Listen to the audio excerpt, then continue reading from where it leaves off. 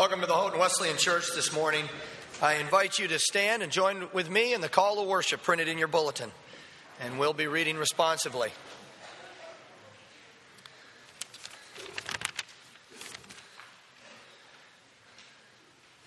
Praise the Lord. Give thanks to the Lord, for He is good. His love endures forever. Who can proclaim the mighty acts of the Lord or fully declare His praise? Blessed are they who maintain justice, who constantly do what is right. Remember us, O Lord, when you show favor to your people. Come to our aid when you save them. That we may enjoy the prosperity of your chosen ones. That we may share and enjoy your nation and join your inheritance by giving praise. Please pray with me this morning. Heavenly Father, we all come today with our own issues, our own concerns, our own hurts. And we come today with varying degrees of trust and hope in you that we will have the strength and courage to face the things that we have to accomplish. I pray today that in the unloving we will find your love, in the unjust we will find your righteousness, and in the hopeless, we will find your hope. And I pray that you'll touch us with those truths this morning in your name. Amen.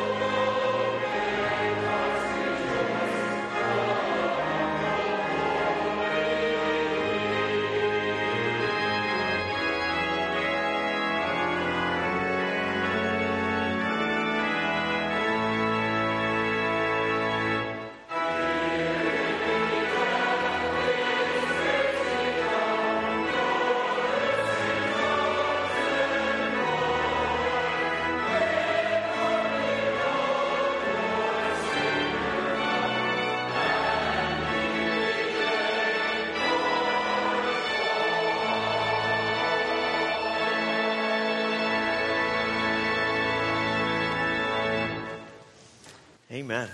Amen. Before you're seated, take a moment, share a word of grace, a word of greeting with others who are here in worship today. Give me.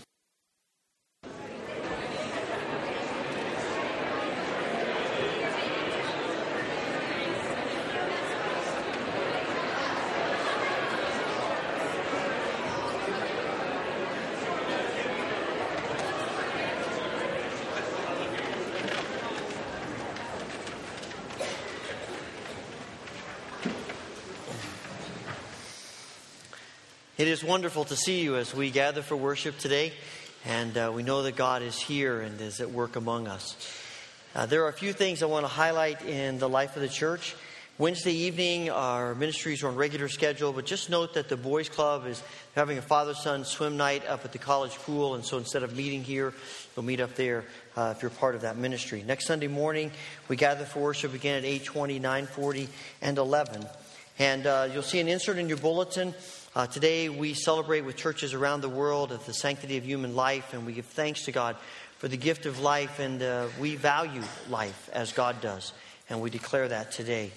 Also, on the inside of that, there is an invitation to a Valentine's banquet, and you see information about that. There's a deadline of next Tuesday for registering, and also if you're a college student, this is something college students are doing for the community members. If you are a college student and you would like to help with this dinner, contact Pastor Todd, and he will get you connected to that. There are a number of prayer concerns in the bulletin, as always, issues related to us locally as well as the world, and we do want to give thanks for the birth of another baby, and we're excited about that. Levi Benjamin Kitchen was born to Ben and Shannon and Sister Lindsay and grandparents Ken and Barb Bates, and we rejoice with them at this blessing and the gift of new life. I invite you to join with me in the prayer of confession that is printed in your bulletin. We'll pray in unison. We confess to you, Lord, what we are. We are not the people we like others to think we are. We are afraid to admit, even to ourselves, what lies in the depths of our souls.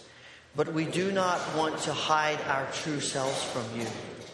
We believe that you know us as we are, and yet you still love us. Help us not to shrink from self-knowledge. Teach us to respect ourselves for your sake. Give us the courage to put our trust in your guiding power. Raise us out of the paralysis of guilt and fear, and take us into the freedom and energy of forgiven people. And for those who through long habit find forgiveness hard to accept, we ask that you would break their bondage and set them free. Through Jesus Christ we pray. Amen.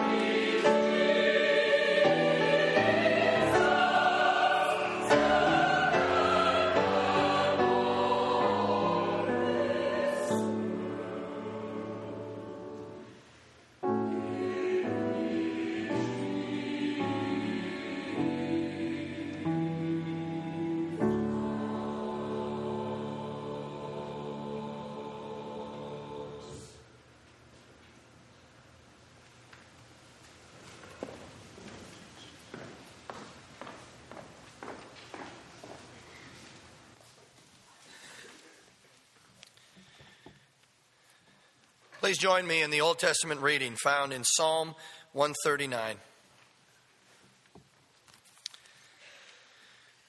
O Lord, you have searched me and you know me.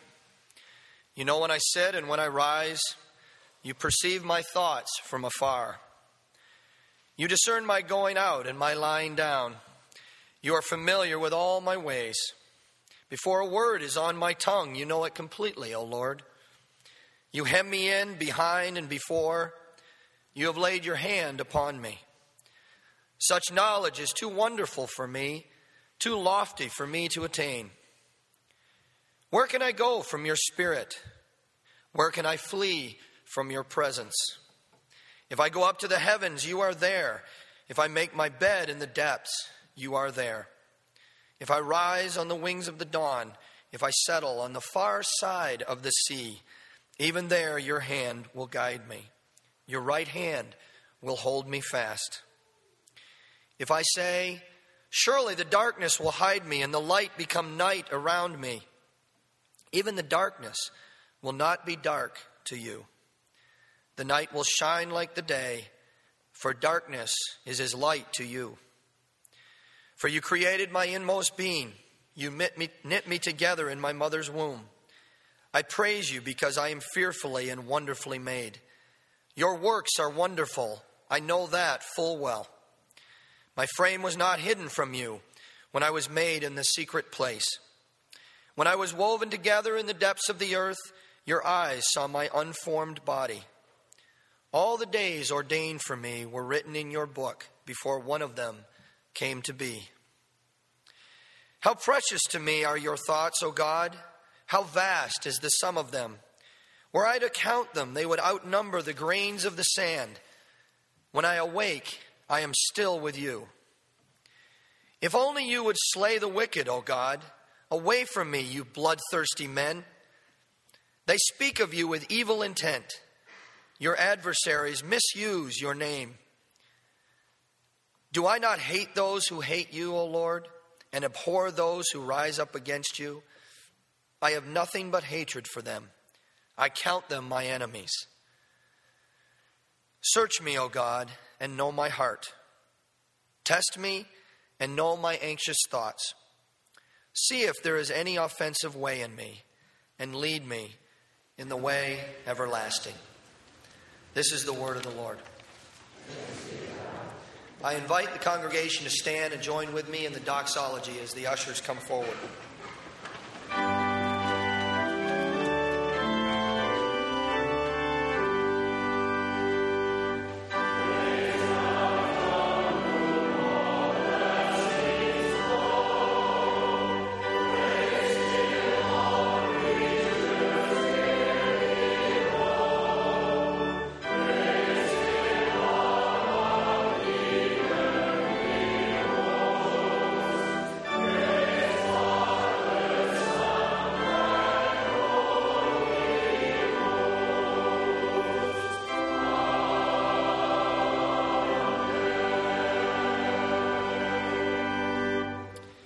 Heavenly Father, today let us be so grateful for all your goodness and generosity to us that we are good givers in return. In your precious name, amen.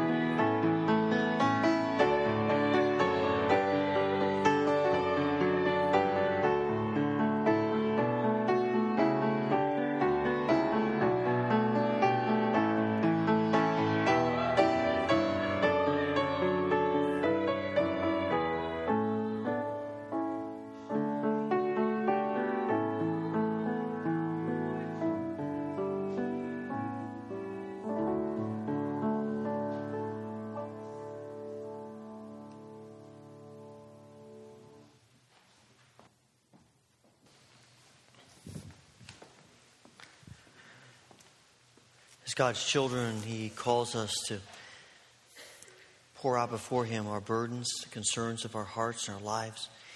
We have the opportunity to do that now together. If you would like to pray at the altar, I invite you to do so.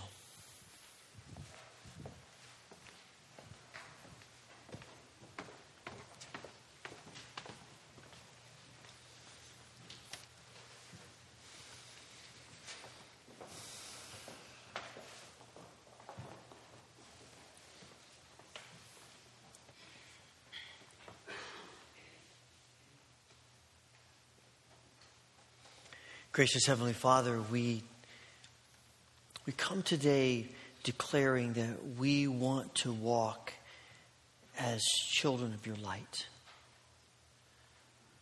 We want to live our lives connected to you and in your presence, and following your Spirit and going where you lead us and moving as you direct us. Father, we have to admit that even as we live with this desire, we also wrestle far too often with divided hearts. We feel burdened about the ongoing places in the world of war and where we see hatred and grief that just infects the earth. And yet too often we cling to these kinds of destructive behaviors. We talk about helping others, but often we're more interested in ourselves than anyone else.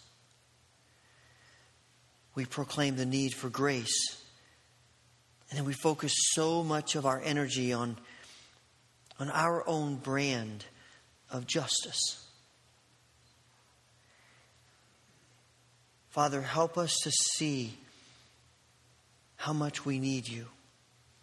Help us to realize what our divided hearts are doing to us and to others. And we pray that you will fill us with your Spirit and that you would change us through your grace. On this Sunday, when we specifically think about the sanctity of human life, we pray that you would fill us with love and compassion for the born and the unborn. For those who agree with us and for those who do not.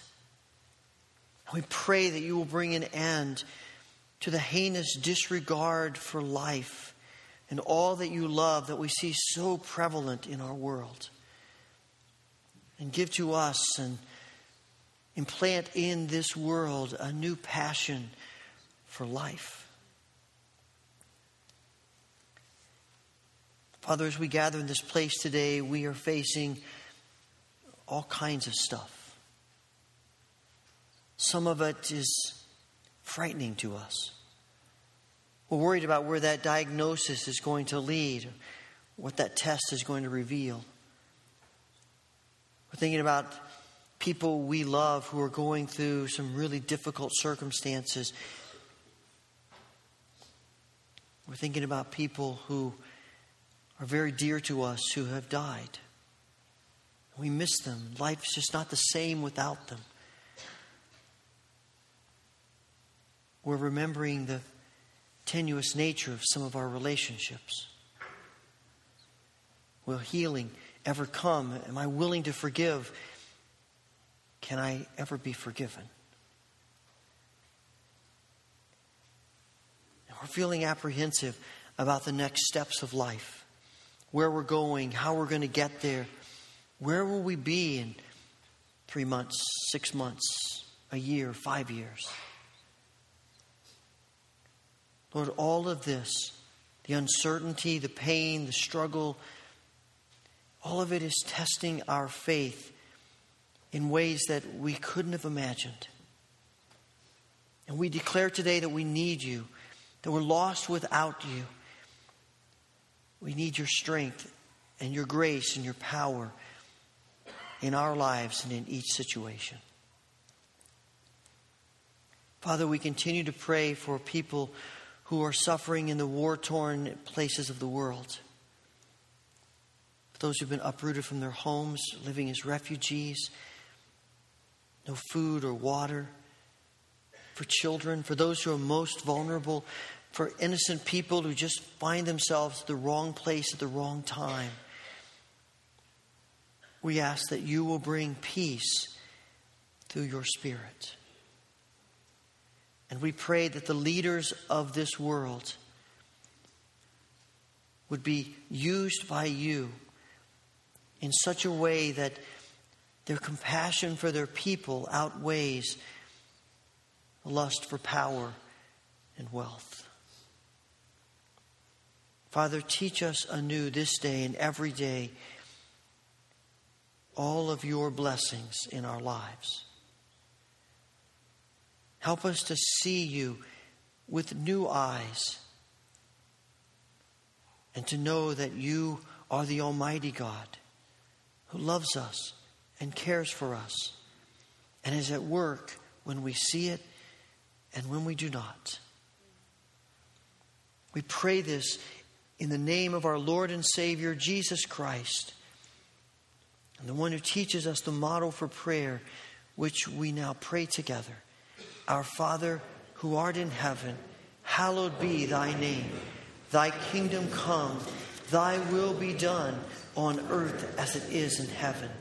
Give us this day our daily bread, and forgive us our debts as we forgive our debtors. And lead us not into temptation, but deliver us from evil. For thine is the kingdom and the power and the glory forever. Amen.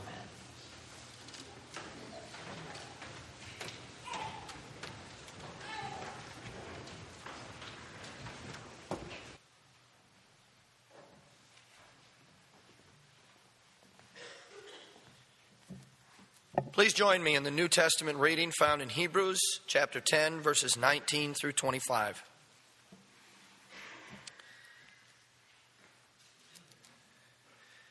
A call to persevere.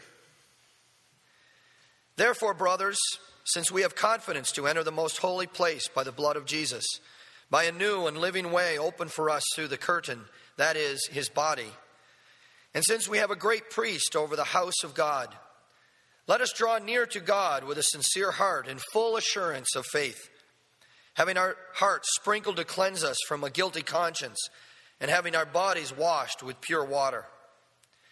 Let us hold unswervingly to the hope we profess, for he who promised is faithful.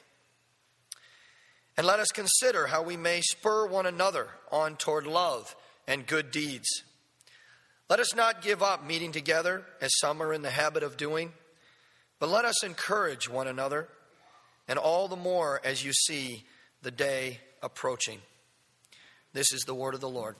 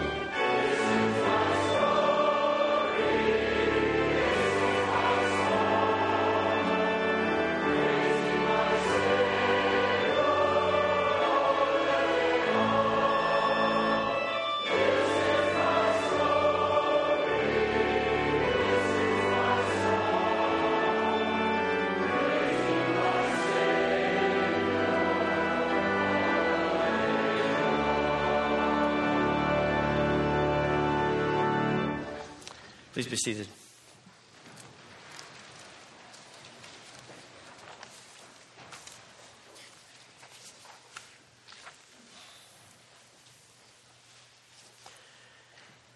I've come to the conclusion that life is a journey of tension and paradox.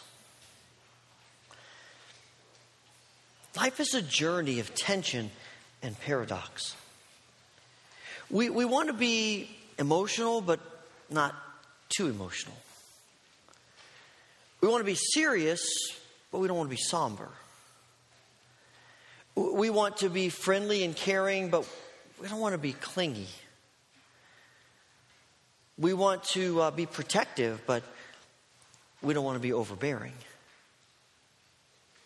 Our lives are filled with living in the tension and the paradoxes of the extremes of our existence. And it's not just about life, it's about our faith as much too.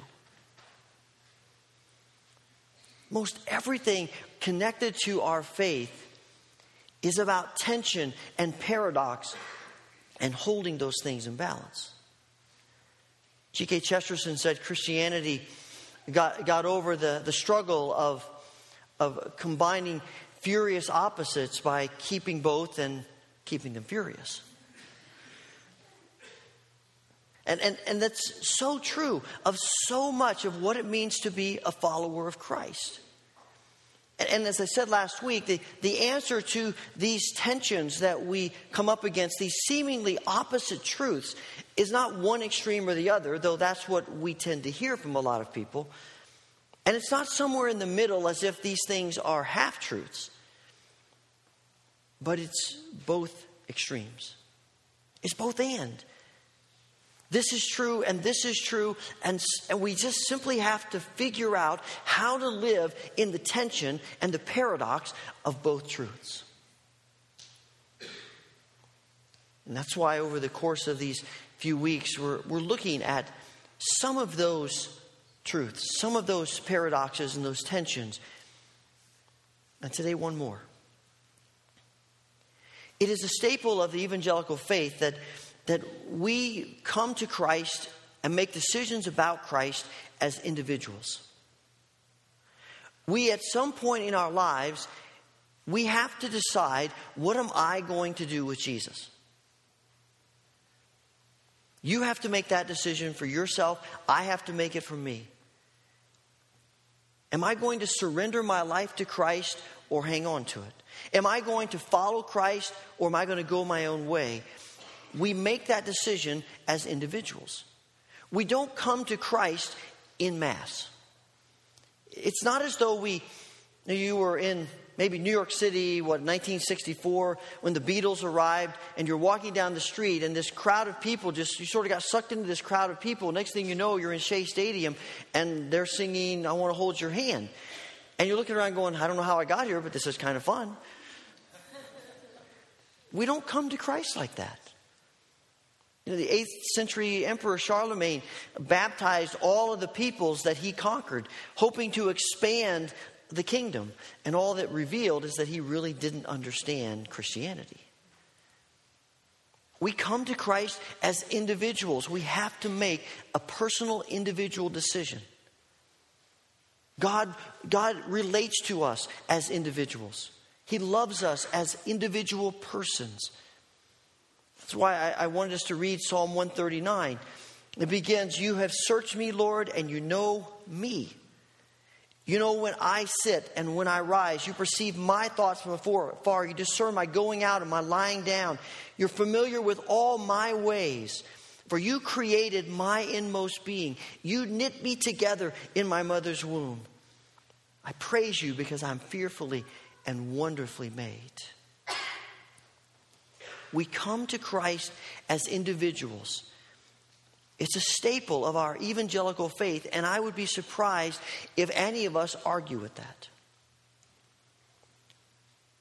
But I suspect we might have a little bit different perspective about the truth at the other end.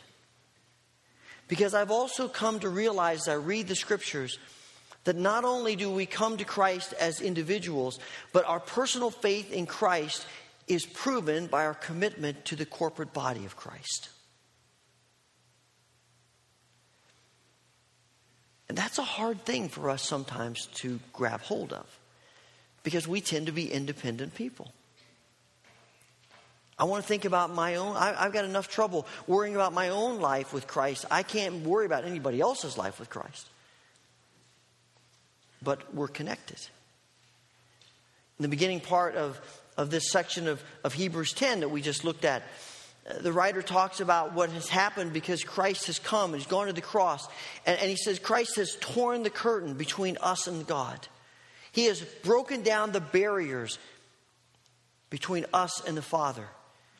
And the result of that is that we now have intimacy with God. And we are set free from our sins, and we're cleansed, and we're made new, and we're washed. And we have this wonderful personal relationship with Christ, with the Father through Christ. But I can't believe that the cross and all that the coming of Christ means is only about our relationship with Christ. It is also about our relationship with each other. Restoring our relationships, connecting us to one another, creating us as the people of God. We have to remember the church is not a human idea, it's Christ's idea. Christ didn't just organize the church, he created the church.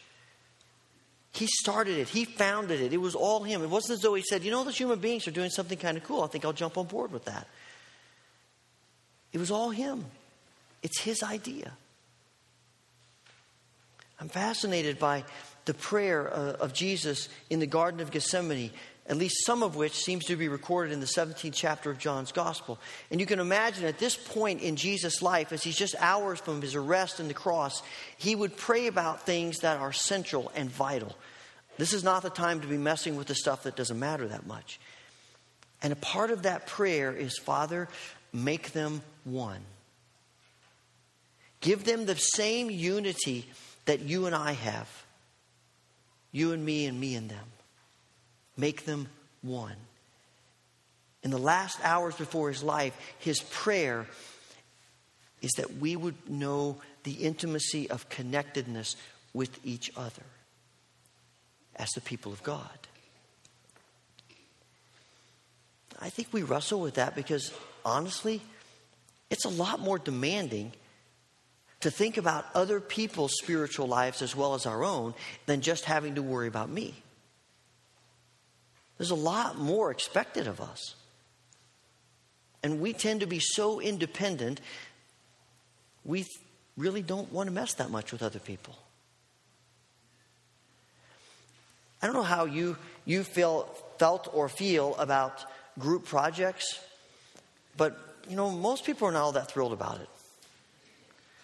Now, I tended to like them for one reason, because at least I had some affinity to them. One reason is because I was usually one of the slackers and the rest of the group, moved me along. But the other part of it was Cindy and I really became friends in a group project, and out of that our relationship grew and we got married. So I do have a little bit more positive feelings about group projects than some people. But there's something in us that wants to say, look, if I'm gonna fail this course, I want it to be because I failed it, not because these sluggards over here didn't do what they were supposed to do. And so you get the syllabus out and you see, and it's 50% of it is this group project you're doing. Are you kidding me? Come on. When there's no group project and everyone's grade is their own, we come to the class and we approach the class basically as it's about me. Make sure I keep up with the readings. Make sure that I understand what's being talked about. I understand what I'm reading here. I'm staying current, and I'm ready for whatever comes. All of that changes when you get in a group. If your grade is contingent on what everybody in the group does, now you're starting to think, are they staying up with the readings? Are they understanding what's being talked about? Are they getting what we're doing here? And when you realize they're not, you give time and energy, you sacrifice of yourself to try to help people come along. Because we're in this thing together.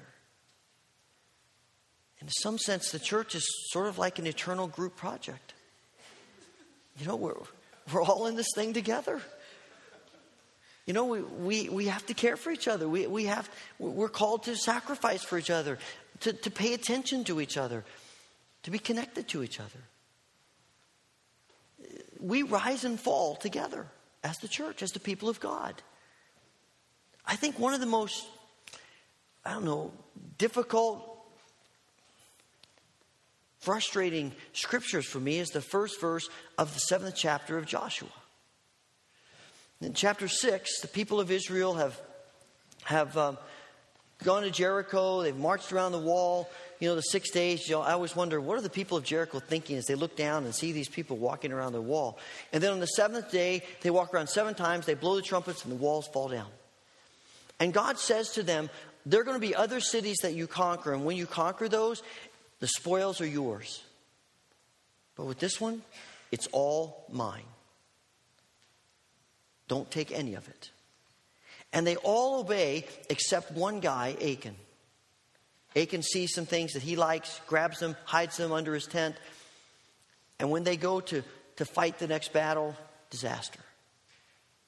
And you get to chapter 7, verse 1, it says, Israel violated the instructions about the things set apart for the Lord. A man named Achan had stolen some of these dedicated things, so the Lord was very angry with Achan. He's very angry with the Israelites. And I read that and I think, wait a second, that's not fair. One guy stole some stuff and they all suffer the consequences. The more I've thought about that, I suspect somebody had to see Achan take that stuff. I mean, you're talking about hundreds of thousands of people, more than likely, in Israel as this battle's going on, at least tens of thousands. What's the likelihood that he could sneak that stuff out of Jericho and get it under his tent with absolutely no one knowing? And if someone saw him, seemingly no one said, "What are you doing? Put that back." We all rise and fall together. When you get to Matthew 16, Jesus is talking with his disciples about, he asked them, "Who do people say that I am?" And they give him a number of answers. He said, "Who do you think that I am?" And Peter says, "You're the Christ, the Son of the living God." And Jesus says, "Peter, you don't even know what you've declared. It's right. And on this rock I will build my church, and the gates of hell will not overcome it." What is it that the gates of hell cannot overcome? An individual Christian? No, the church. It's the church that can stand up against the gates of hell. Because we rise and we fall together. There's a scene in the movie Gladiator which tells the story of General Maximus. Through a series of events, he goes from being a celebrated warrior, the favorite of one emperor, to being considered a traitor and the nemesis of another emperor. He comes to Rome not as in a parade or pageantry and wearing a laurel crown as he should. He's a war hero. But instead he comes in chains as a slave. And they bring him to the Roman Colosseum. And they've set up in the Colosseum that day a reenactment of the Battle of Carthage, in which the Romans decimated the barbarian horde. And Maximus and the dozen or so foot soldiers that are with him are the hapless Carthaginians, the horde of people the Romans are going to fight. And they come out of this dark tunnel into the bright light of the Colosseum and the cheering, bloodthirsty cheers of the crowd. And they stand in the middle of there looking around, wondering what's going to happen. And Maximus begins to understand what's going to happen. And he says to the men, "All right, come on, gather around. Whatever comes out of these gates, we have a better chance if we work together. Do you understand? If we stay together, we survive. Stay together. Whatever comes out of these gates, stay together." And what comes out of those gates is sleek and strong and swift as gate after gate opens and horses with chariots, and charioteers come racing out of them, hurling spears and shooting arrows. And a couple of the guys with Maximus try to run on their own, and they're cut down. And they get into a circle with their backs to each other, shields up and swords ready, or spears ready. And the chariots circle them tighter and tighter.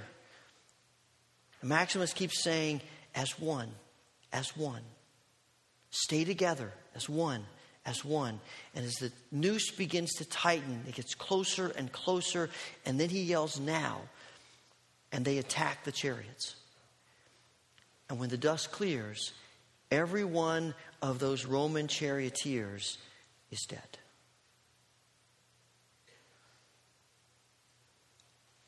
Whatever comes out of those gates, stay together. That's how we survive. Because the people of God, we rise and fall together. And when you get to the end of this section of Hebrews chapter 10, the writer says, let's not give up meeting together as some are in the habit of doing, but let's encourage one another, and all the more as you see the day approaching. There are theories about what the day approaching means. And some people think it's about the imminent destruction of Jerusalem. Other people think it's about the imminent last days when Christ is going to return. But either way, the point's the same. There's an urgency about what we do. Because the enemy is tightening the noose. The opposition of the evil one is getting closer and closer and stronger.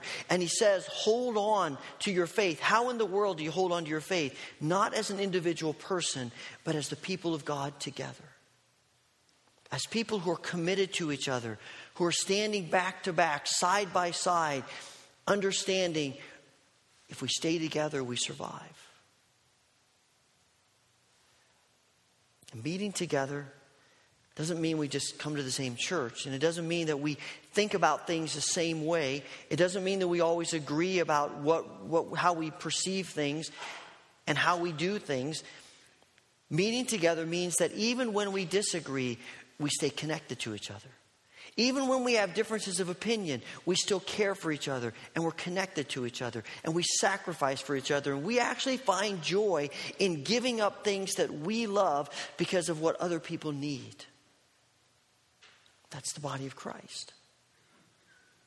And what's interesting is the call to sacrifice, the call to give up, is the means through which we grow and mature and become more like Christ, who went to the cross not for himself, but for us. He sacrificed everything because of our need. And he's calling us to do the same with each other. I love the way the Message translates verse 24. Let's see how inventive we can be in sharing love and helping one another. Let's see how inventive we can be about connecting to each other and loving each other and being there for each other and sacrificing for each other. What if we spent time every day thinking, how can I help somebody else? How can I sacrifice something of me because someone else has a need in their life? And we started thinking creatively about ways to do that. What dramatic changes would take place in us as a body of believers and in us as individuals. I've been trying to think this week how to image this. What does this look like? And I thought it's a circle. And the circle has a line down the middle and two sides. And on one side it says personal faith, the other side corporate faith. And you put the two together and that makes the whole. But as I pondered that, I realized I don't think that's right. I think it's not one circle, it's two circles. And the circle of our personal faith is enveloped in the circle of the corporate body of Christ. We still have to make a personal decision, an individual decision about what we're going to do with Jesus. Every one of us has to make that decision. But in that decision is always made and is lived out in the context of the corporate body of believers. Because our personal faith in Christ is proven and grows and matures and becomes what Christ wants us to be in the context of the body of believers. And until we come to realize that we'll never truly experience all that God has for us and the fulfillment of what it means to be His children, we'll never truly know that until we begin to see our personal faith in the context of the corporate faith. And my prayer for us is that we will not only see that and believe that and embrace that, but that we will begin to think of creative ways to live that. Heavenly Father, as your people, as people who are here in this place today, some of us need to decide as individuals what we're going to do with Jesus. Some of us need to make the choice to surrender our lives to Christ. Many of us need to see our faith in the context of your people. Connected, loving, sacrificing, surrendering like Christ. Father, we pray that you will so bless us that we will live as you called us to live. Be your people. Lord, as we come to this table, we see here the personal and the corporate.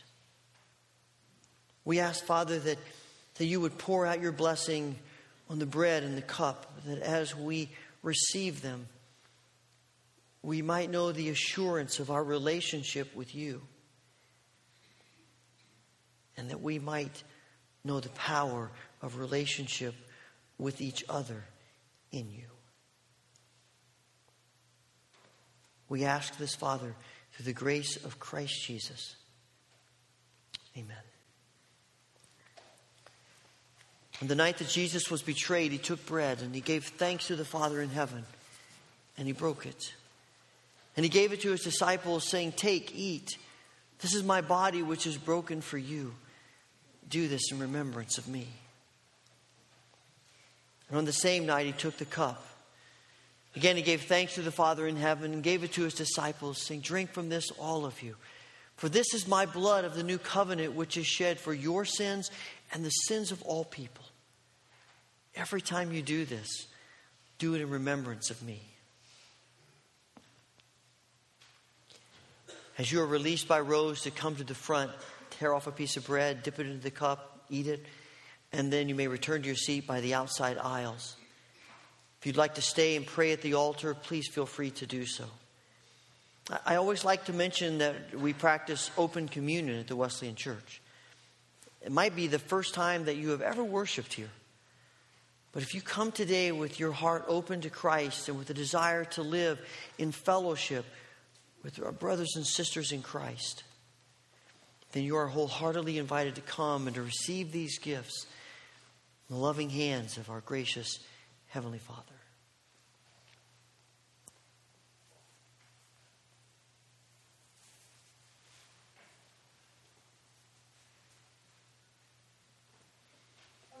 Body and blood of Christ, get over you.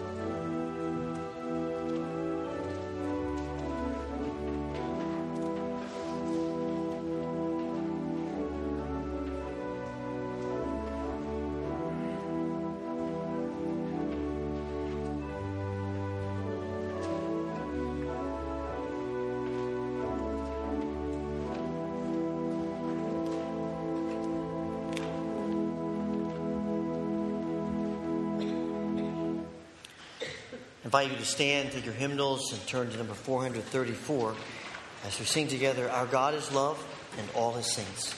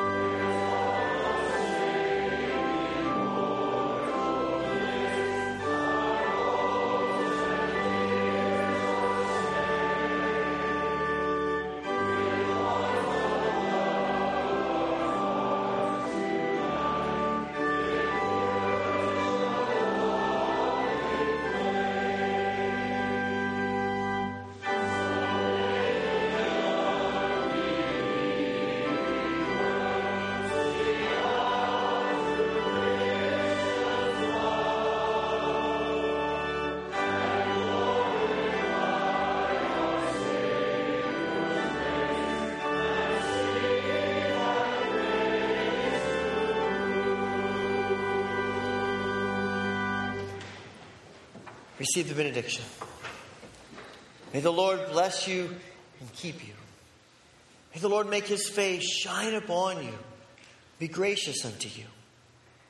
May the Lord turn His face toward you and give you peace. Amen.